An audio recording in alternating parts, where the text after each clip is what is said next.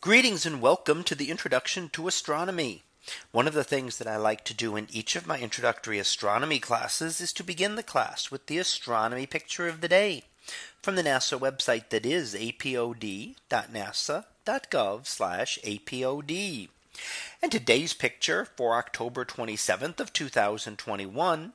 Well, it is titled NGC 6995, the Bat Nebula. So what do we see here?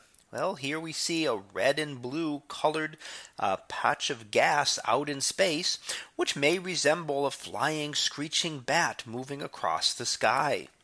Now, this is actually a portion of the Veil Nebula, which is a very large supernova remnant, and which is what happens when a star explodes. So when a massive star reaches the end of its life, it can explode. Now, this is a star much more massive than our sun, probably 20, 30, 50 times more massive than our sun.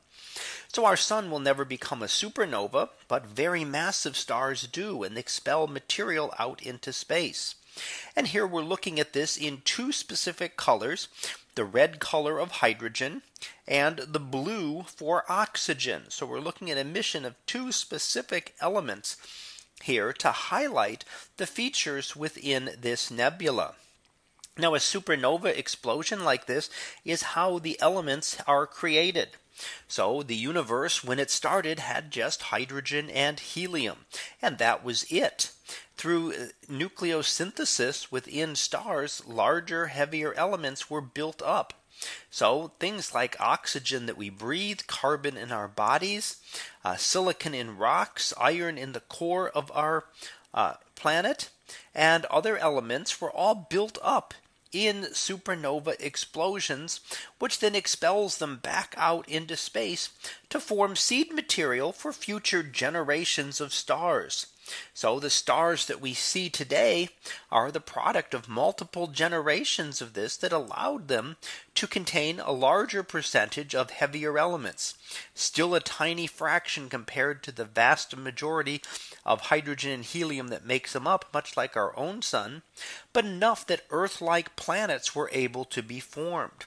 So it was things like this that allowed planets like Earth that could have life to eventually form. So here we get to see the Bat Nebula in kind of advance of Halloween coming up in a few days, that we can actually get a chance to see a nebula here, and we'll likely get to see others over the course of the next few days that tie into the Halloween season. So that was our picture of the day for October 27th of 2021. It was titled NGC 6995, the Bat Nebula. We'll be back again tomorrow for the next picture. So until then, have a great day, everyone, and I will see you in class.